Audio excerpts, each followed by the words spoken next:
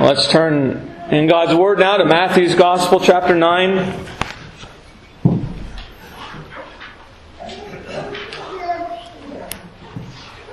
Matthew's Gospel, chapter 9. And this morning reading verses 23 through 26.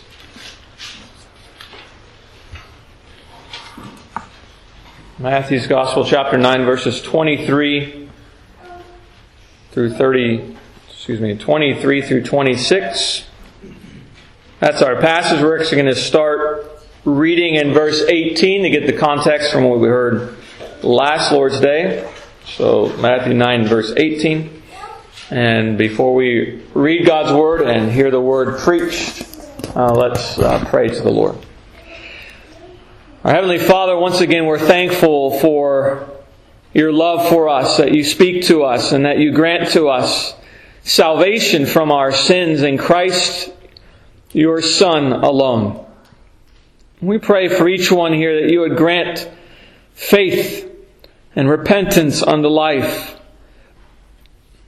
that each one here would be delivered from sin and the guilt of sin and the condemnation of sin. Set Your people free. We plead, we pray in Christ's name. Amen. Matthew chapter 9, verse 18. We'll read through verse 26. These are God's words. While He spake these things unto them, behold, there came a certain ruler and worshipped Him, saying, My daughter is even now dead. But come and lay thy hand upon her, and she shall live. And Jesus arose and followed Him, and so did His disciples. And behold, a woman which was diseased with an issue of blood 12 years came behind Him and touched the hem of His garment. For she said within herself, If I may but touch His garment, I shall be whole. But Jesus turned him about, and when He saw her, He said, Daughter, be of good comfort. Thy faith hath made thee whole. And the woman was made whole from that hour.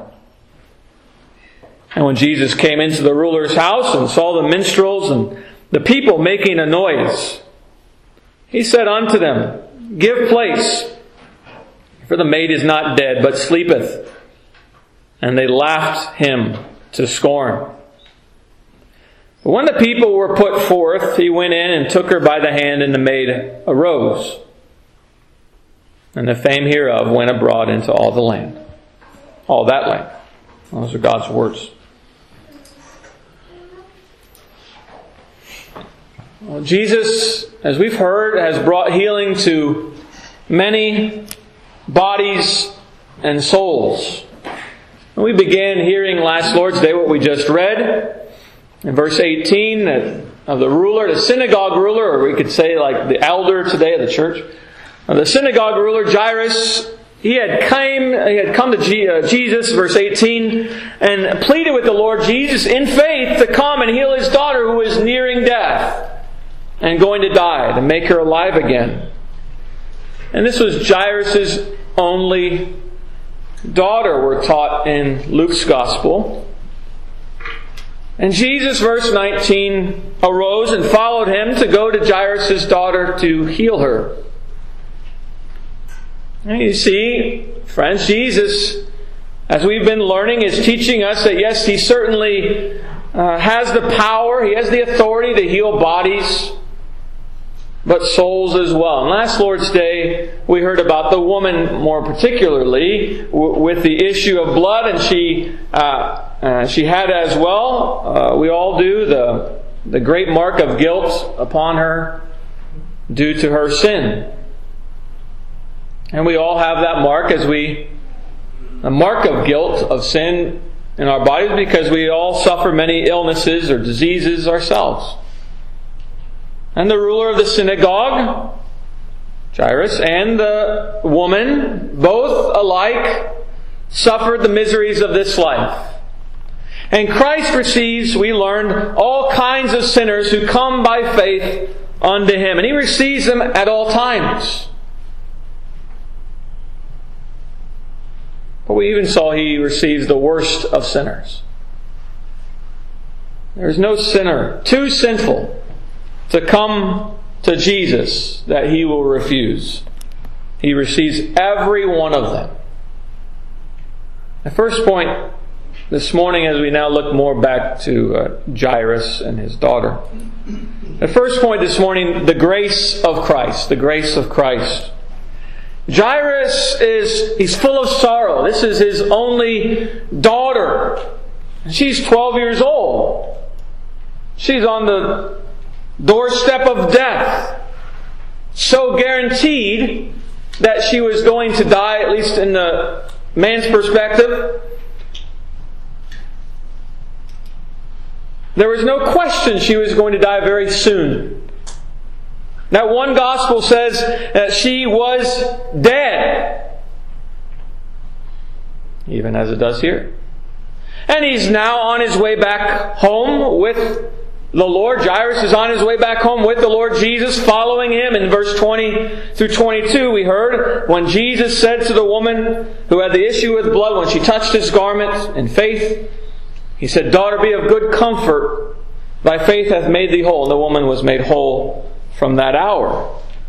And Jairus sees a woman, in that woman who was healed, he sees a woman who depends upon Christ by faith. And he sees the results of someone who exercises faith in Jesus.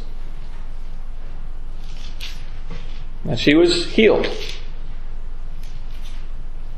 And so we first learn that, friends, you can take courage when you see fellow sinners in possession of joy and peace and healing and believing in Christ. You can take joy. Self-righteous sinners will see nothing in the same thing. They will see nothing in the pleading of others, even in the speaking about, as Jesus does, His ability, the power and the authority of Christ to save, and what He has done for them.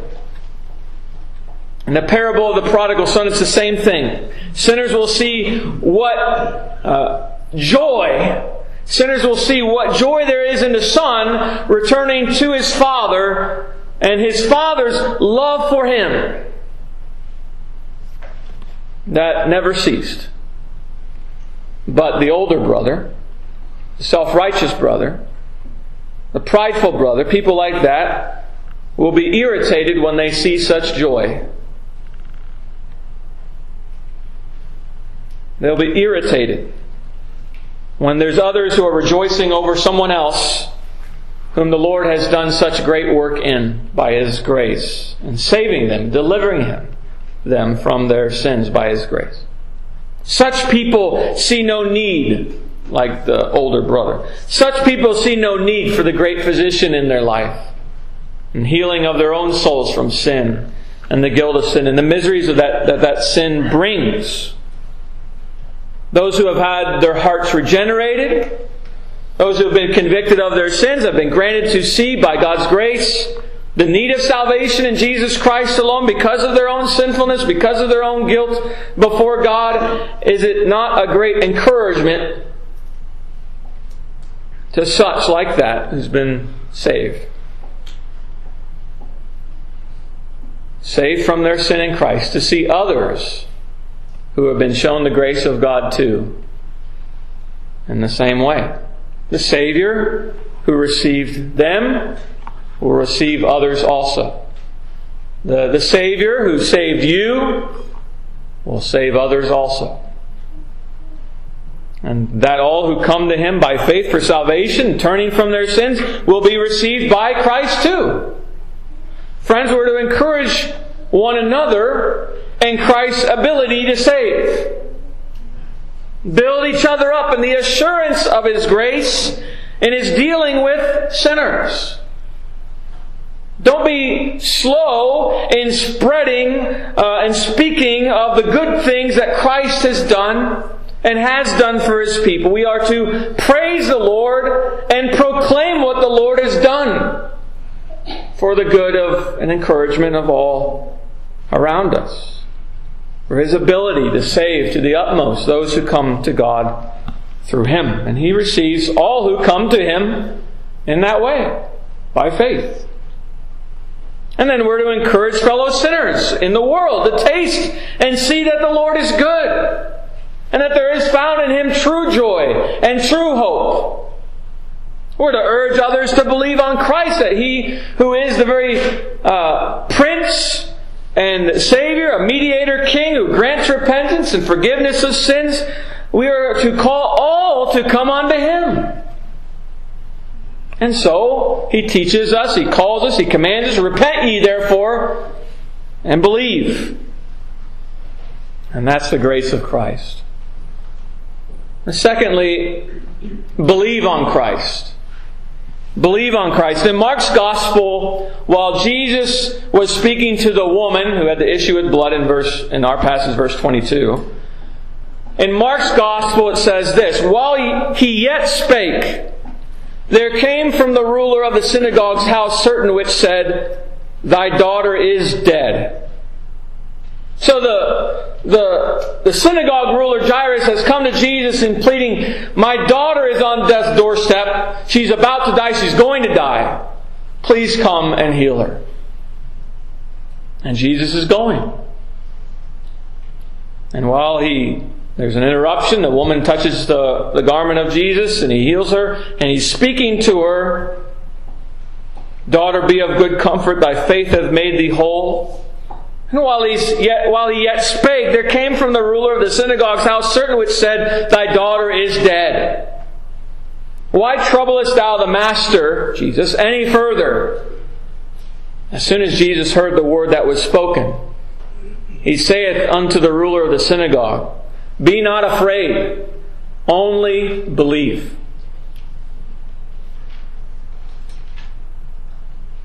She died, friends. His only daughter died. 12-year-old daughter died. And the servants from Jairus' house said, What? Why troublest thou the Master any further? Right? It's all over.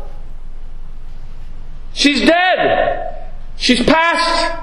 It's over.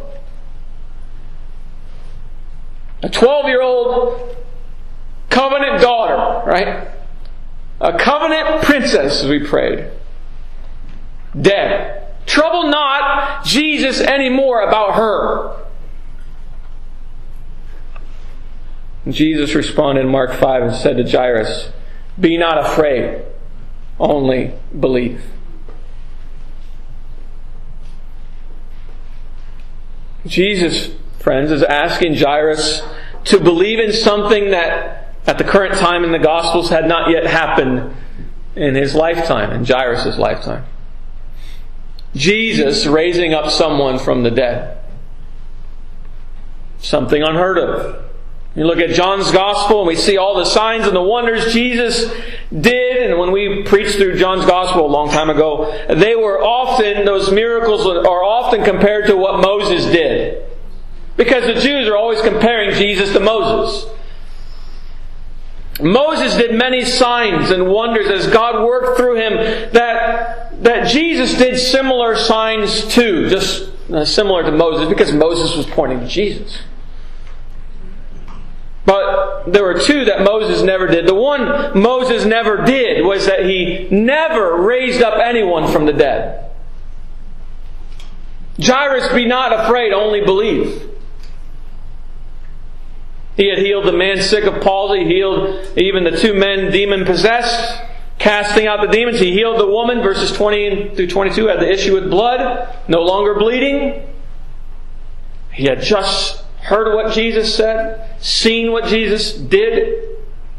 But could Jesus raise his daughter from the dead unto life? He doesn't know anything about that. Never heard of that.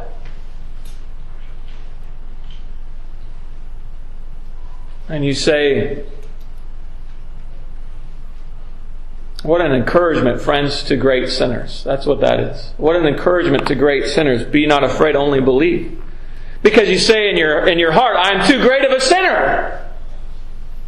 You believe that you're an extreme case compared to everyone else, right? You look at everyone else, the paralyzed man, the woman with the issue of blood, Even a greater case, 2 men demon-possessed, and the one with the fever, that's really low, right, on the totem pole. But I'm an extreme case. My daughter is dead! Dead! No longer having breath. Her heart's no longer beating. And so you might believe, I'm an extreme case compared to everyone else. And it may be that you are an extreme case. You believe that you're an extreme case, or your sins are gravely bad or wicked. You say to yourself, He saved others, but can He really save me? And take my guilt away before God? You feel like He could never do that. He could never forgive me of my sins. Don't you know what my sins are? They're heinous. Jairus was seeking something that Jesus had not done, now seeking something that Jesus had never done on the earth. That his daughter would be raised up to life from the dead. He was asking before, in verse 18, Jesus, come heal my daughter who's about to die. But now she's dead.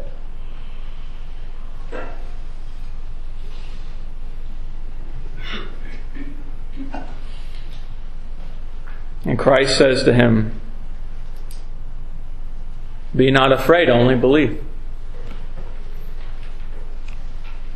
Jairus is now seeking a display of Christ's power that went beyond what had been seen by men thus far. Be not afraid, only believe. Because Christ receives and saves the extreme cases too, friends. The greatest of sinners, the worst of sinners, the ones you even think that He would never save, like you're reading through the book of Acts. He'll never, for the first time, He'll never save Saul of Tarsus, right? He's a persecutor of Christ. He's a persecutor of the church. He's never going to save Saul of Tarsus. And yet He saved him, didn't He? Jesus says to the greatest, most wicked and evil and wretched sinners, come unto me, and I will give you rest. And so now, how should you reason? How should you reason? If Christ invites the worst of sinners to come unto Him, promising to give them rest, then there is no one too sinful that He will not receive. Rather, He says, be not afraid, only believe. Don't even be afraid of yourself. Just believe. That's what you should do, because He commands it. You are not too sinful to be received by Him. If you come to Him, only come. Come now. Don't fear, but believe on Him. And He will receive you and not cast you out. Why? Because Jesus is a great Savior. He's a great Savior. He's a greater Savior than you could ever imagine or conceive of. And He was born. He has borne the wrath of God upon Himself. All of it. For those who He died for. Upon sin. And God through Him has determined to show Himself a God of great mercy. Just as we read in the call to worship. And maybe you can't wrap your mind around that, but He's saying here, never mind what you can grasp with your mind, even your heart. Don't worry about that. Fear not, only believe. Yet not an ignorant, blind faith. You believe on Christ. Christ to save you, because He is the substitute of sinners, because He died there on the cross for the sins of all who believe on Him. Even the greatest of sinners. Even the most heinous of sinners. And you say no one would ever do that. Christ did. Because of God's eternal love for His people, for all who believe on Him, will have everlasting life, right? He promised that. He does not lie. He's promised, and He's always faithful. He keeps all of His promises. You find nothing that He has promised that He has gone back on and said, no, I'm not going to do that. He's never broken one of His promises. He does not lie. He is the truth. And so that you all can have confidence and hope that He will indeed receive you if you only believe. Even you, to the praise of the glory of His grace and a joy to all of His bride. And so take courage then and come unto Him with all your sins. Come to Christ with those sins that you believe are more heinous and wicked than others around you. Come to Jesus with those and He'll most certainly and definitely receive you if you come to Him with those sins, grieving over those sins with faith in Him. Because our God in Christ delights in mercy, not giving you what you deserve. He loves delighting in mercy. And He receives great sinners who cast all their hope upon Him. Verse 23 it says, and when Jesus came into the ruler's house and saw the minstrels and the people making a noise, He said unto them, give place, for the maid is not dead, but sleepeth. And they laughed Him to scorn. Jairus in that day in Jewish culture, Jairus was an important man, a ruler of the synagogue. He was well respected. And this is why there are so many present. There are professional mourners there, as they had in that day. Some musicians were there playing somber, lament type music. And so great lamentation was occurring. Mourning, grieving. But notice how it is just an act. Quickly, the mood changes when Jesus came and spoke His word. It turned to mockery and scorn. Even in front of Jairus, the father, when his daughter has just died.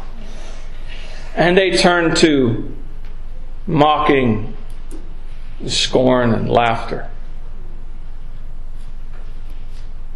If these people were truly sincere in their grief and sympathy for him, for the family, would they have laughed to scorn the Lord Jesus in Jairus' presence? Absolutely not, but they did. They discouraged the man. By doing this, laughing Jesus to scorn, they discouraged Jairus from trusting in Christ. And so it is with the gospel, friends. The world will not encourage you to trust in Christ. They regard the content of the gospel as what?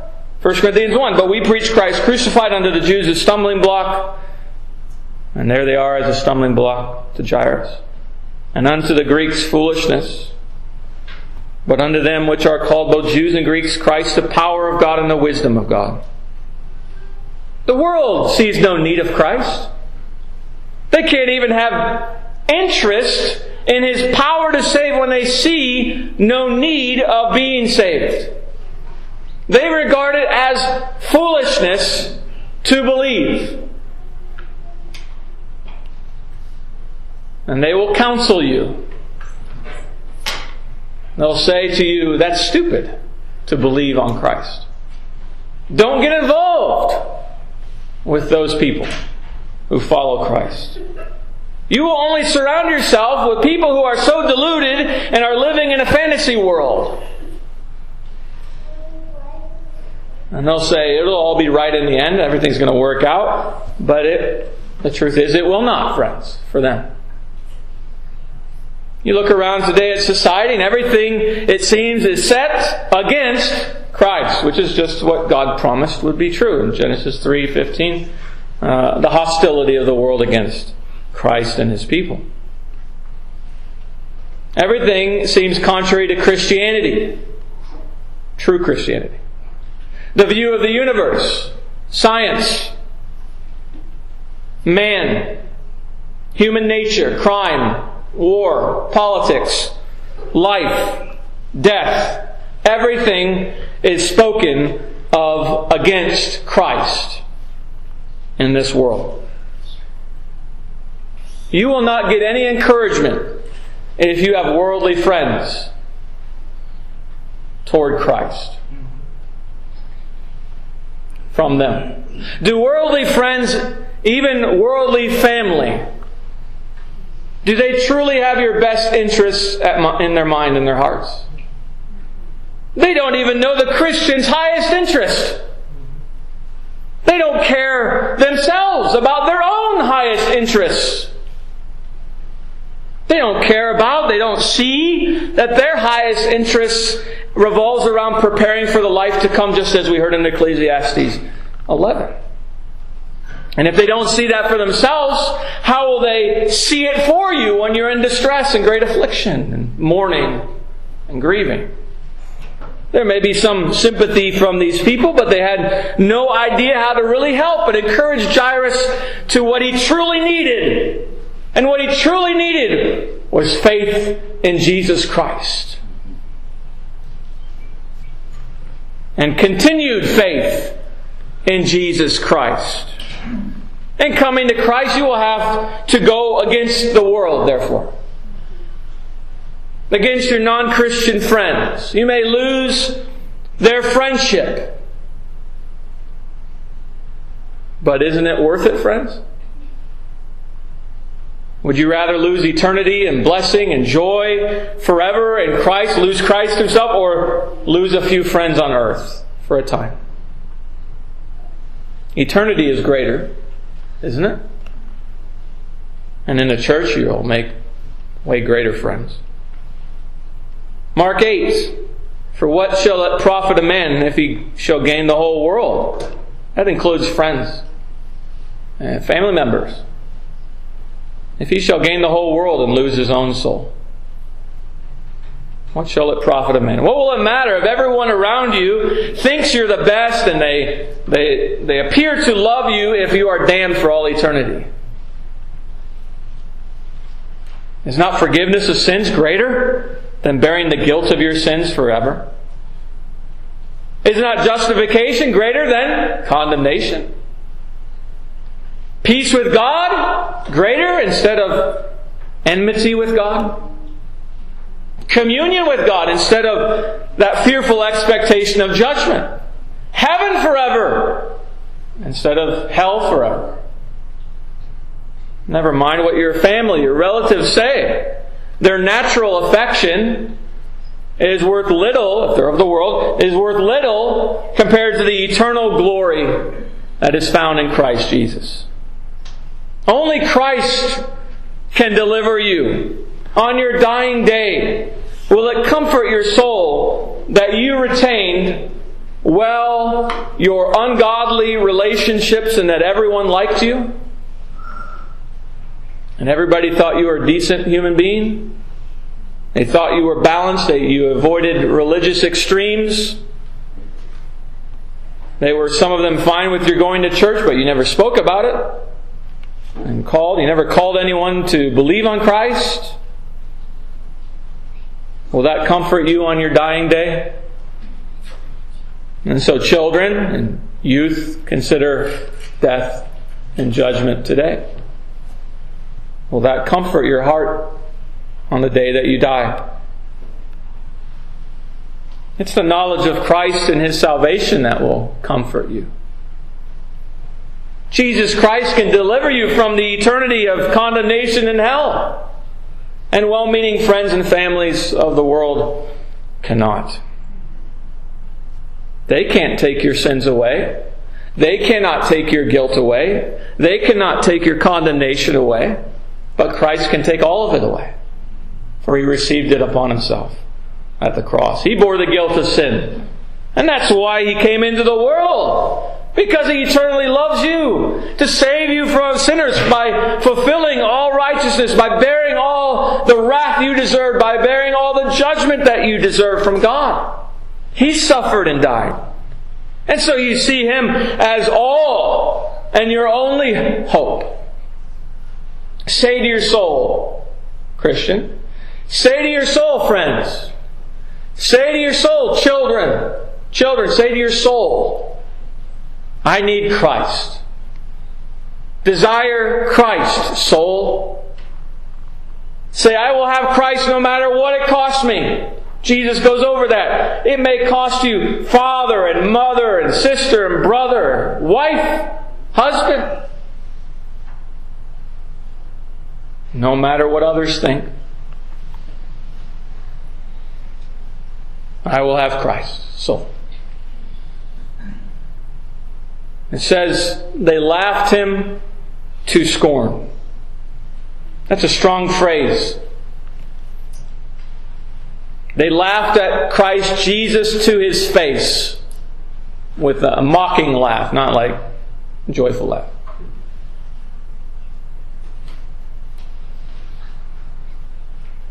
If men did that when He was on the earth, in this world, don't be surprised if there are those who are His, who are laughed at to scorn by those of the world today. But what is that compared to having Christ in eternal life and in a place in glory forever with Him? Jesus was preaching the gospel of the King, John 6, and the people replied, "This is a hard saying. This is a sharp saying. Who can hear it?" And from that day, it says, many of His disciples, many who were following Him, went back and walked no more with Him. And then said Jesus to the 12, He asked the question, "Will ye also go away?" And Jesus questioning that was not a pondering He had, but an anticipation and an encouragement to them that they would not go away. And their response was exactly what He knew was the response. "Lord, to whom shall we go? Thou hast the words of eternal life. Where else could we go?" Friends, there's only Christ to whom you must go. For He has the words of eternal life. He can save alone and deliver you from your sins. It's always worth having Christ no matter what anyone or anyone else thinks or says or does. Jesus Christ never told us that we can have Him and the friendship of the world at the same time. He told us the exact opposite. What did He say? He said, "Know ye not that the friendship of the world is enmity with God? Whosoever therefore will be a friend of the world is the enemy of God." And so, friends, you're called to believe on Christ. Believe on Christ. The third point then, Christ's power to save. Christ's power to save. Verse 25 it says, "But when the people were put forth, He went in and took her by the hand, and the maid arose. And the fame hereof went abroad into all that land." Verse 24, you go back, verse 24, end of verse 24, Jesus said, "Give place, for the maid is not dead, but sleepeth." We've covered in Christ's dealings before, even here with the man Jairus the father, showing us all that Christ receives all sinners who come by faith to Him. But here He deals with the daughter, the young 12-year-old daughter. And here we see Christ's sovereignty, and thus His divinity. He says that she is not dead, but sleepeth. Why did He say that? She sleepeth. Wasn't she really dead? Kids, wasn't she really dead? Yes, she was really dead. She was no longer breathing. Her heart was no longer beating. She was dead. Dead. Cold. Children don't understand that perhaps, but when a body dies, your body dies, it will lose all the heat, and it'll be really cold. He'll lose color. He'll be very pale. She was dead. In John chapter 11, speaking of Lazarus, similar language is there used. He was very much dead, wasn't he? He was placed in the tomb. He had the linen wrappings around his body because he had been buried in the tomb. And it says of him, about Jesus, "These things said he, and after that he saith unto them, Our friend Lazarus sleepeth, but I go that I may awake him out of sleep." Then his disciples, they're confused. Then his disciples, "Lord, if he sleep, he shall do well." Right? He shall be fine. Howbeit, Jesus spake of his death. But they thought that he had spoken of taking of rest and sleep, like taking a nap. Then said Jesus unto them plainly, Lazarus is dead. When Jesus says here that the maid is not dead but sleepeth, it's not saying that she's taking a nap, that she's resting in her bed. It's not saying even that she's in a coma, that she can't wake up because of some medical condition. But He calls it sleeping, even though she's dead. He calls it sleeping because it's not to be permanent. It's not going to be permanent. It's not going to be long-lasting. It was His purpose to raise her from the dead, just as He did later, after this point, with Lazarus. And so there's a sense that all the bodies of the bride of Christ that rest in the graves, being still united to Christ like our catechism says, are doing just that. They're resting. They're sleeping. Are they dead? Yes, they're dead. Because Christ will raise those bodies back up again unto new glorified bodies forever. Jesus is saying in the immediate situation, she's not going to stay dead. Jesus, by His Spirit, is able to quicken those who are spiritually dead. Those who are dead in their trespasses and sins. Ephesians 2. Even so, the Lord has given unto Christ to quicken whomsoever He will, to give life to whom He pleases. The Lord Jesus Christ quickens sinners according to His sovereign good pleasure of God's will by sending the Holy Spirit to quicken the heart. The Spirit of Christ. Ephesians 2. But God, who is rich in mercy, for His great love wherewith He loved us, even when we were dead in sins, dead, hath quickened us together with Christ. By grace ye are saved, and hath raised us up together with Him. If you're a Christian, you speak the gospel and the grace of Christ to those of the world. And it means nothing to them oftentimes. It means nothing to them. You've spoken to a family member, a friend, a neighbor, they're spiritually dead, and you speak to them of whom your soul loves above all others. And they have not even the slightest interest or clue of what you're talking about. They don't even have a little understanding of Him. But Christ can give life. He quickens. He makes alive sinners. For you, He quickeneth, Christian.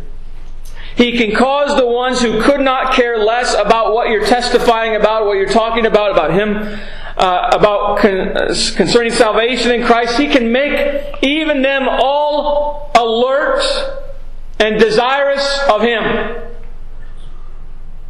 and work in them faith.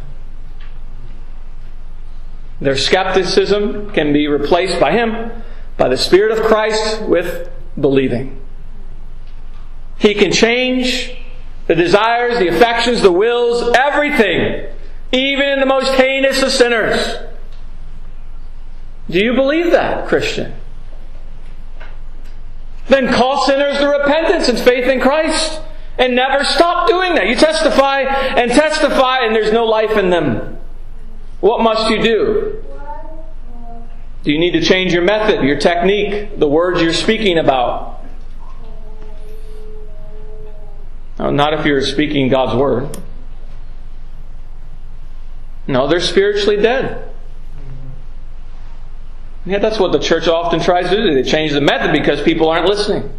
People are not getting it. They're not believing, and so they change the method. But we don't need to change the method. We just need to follow the method God gives us. Rather, friends, we're to do what? We're to cry out to the Lord. Lord, show mercy to these people. And send your Holy Spirit that Christ might save them from their sins. The reason they don't see the greatness of Christ that you see, and the reason they don't listen to the words you speak about Christ from His Word, whom you believe in and whom you love, the problem is because the Lord has not yet quickened them, has not yet made them alive, like He has quickened and made you alive, friends. Otherwise, they'd be like you. And if He didn't do that in you, then you'd be like them. If the grace of the Lord hadn't been granted to you, the Spirit hadn't been sent upon you, then you'd be just as disinterested as they are. It's only by the grace of God that we are who we are, Christians. Dead in sins as they are is what we would have been if the Spirit wasn't sent. Bring them, friends, to the Lord Jesus nonetheless. Praying much for them. To the only one who can quicken sinners and make them alive in Christ. It's Christ who raised this 12-year-old covenant daughter up from the dead. How wonderful the sight must have been to be there, especially for Jairus and his wife, mother of the daughter.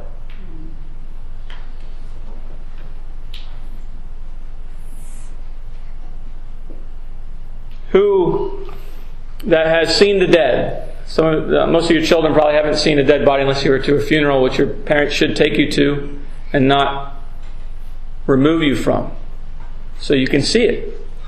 You can see the dead, lifeless body. Who has seen the dead can forget the stillness and the silence, the coldness when breath has left the body? Who can forget the awful feeling that a mighty change has taken place? A mighty gulf has been placed between ourselves and the departed one. Even if you're there before the funeral, and so probably a family member, and you smell them. They smell of death. Who can forget that? But behold, one theologian says, behold, our Lord goes to where the dead lies. He calls the spirit back to its earthly tabernacle. The pulse once more beats. The eyes once more see. The breath comes once again and goes out. The ruler's daughter is once more alive, restored to her father and her mother. And this was Christ's omnipotence, His almighty power. His all and infinite power and deed to save. None could have done that but He who first created man and bodies, and has all the power in heaven and on earth. Friends, the more clearly we see Christ's power, the more likely we are to realize the peace of the gospel. Our hearts may be weak, the world may be difficult, a difficult journey to go through. Our faith may seem too small to carry us to glory. But take courage when we think on Jesus, and let us not be cast down. Think upon Him, almighty in power to raise up the dead to life. If He can do that with the daughter, He can certainly do it with you, even when your body's in the grave and your body awaits resurrection. Greater is He that is for us than all that are against us. Our Savior can raise the dead. Our Savior is almighty in power. You are called to believe on Him, and He will save you of all your sins, even the most heinous and wretched sins. And He will receive you for His sake unto glory. Let's pray. Our Heavenly Father, once again, we're thankful for sending your Son, and that now He reigns on high, exalted as our mediator and King. And gracious Father, we plead that you would turn each of our hearts today to consider and to live our lives in accordance with death and judgment, even of our children, that they would do so. That all of our hearts would be quickened, made alive unto Christ. Grant us peace, reconciliation with you, because our sins, our guilt are too great, but not too great for you. And Christ to cover our sins, even a multitude of transgressions, by His blood. And so cover us and wash us clean, and grant us life in Him. We pray in Jesus' name. Amen.